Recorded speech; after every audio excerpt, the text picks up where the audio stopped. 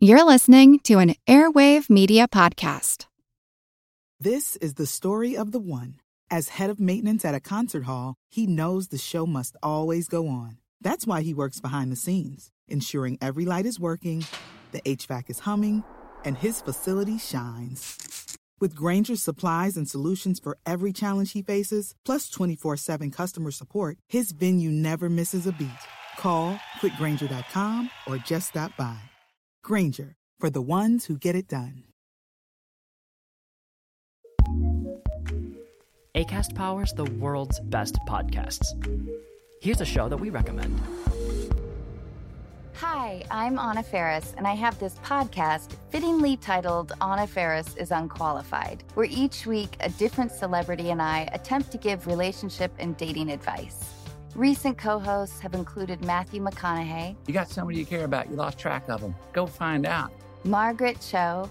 Vacation sex is always irresistible. Gwyneth Paltrow. I could make it all about them and not have to focus on my own problems. And Seth Rogen. So if you're wondering what your favorite celebrity or I would do in your situation, just listen and subscribe to Anna Faris is Unqualified. Free on Apple Podcasts, Spotify, or wherever you listen to podcasts. Acast helps creators launch, grow, and monetize their podcasts everywhere. Acast.com. Here's a program from our archives. This week, as the shofar, the ram's horn, is sounding in synagogues all over the world, Rosh Hashanah, the Jewish New Year, is being celebrated. Traditionally, the observance of the holiday includes the custom of symbolically casting off the spiritual debris of the previous year's misdeeds. I'm Jim Metzner, and this is the Pulse of the Planet.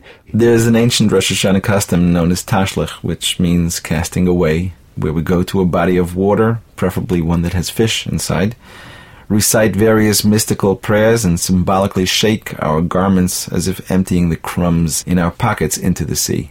Rabbi Eli Gewirtz is the National Director of Partners in Torah. We know that clothing represents what covers up our essence.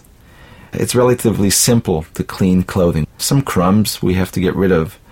When we stray from the path of the Creator, we need to shake our facade somewhat, our clothing, to rid ourselves of those crumbs which make us unattractive and distant from God.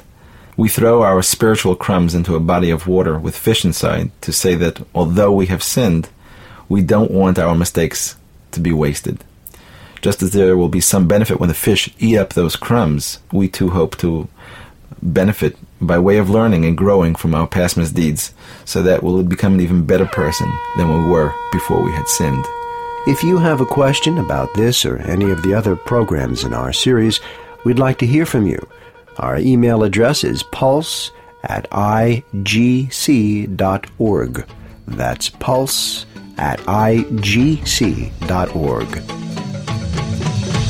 We've been listening to a program from our archives. If you want to hear more, check out our podcast.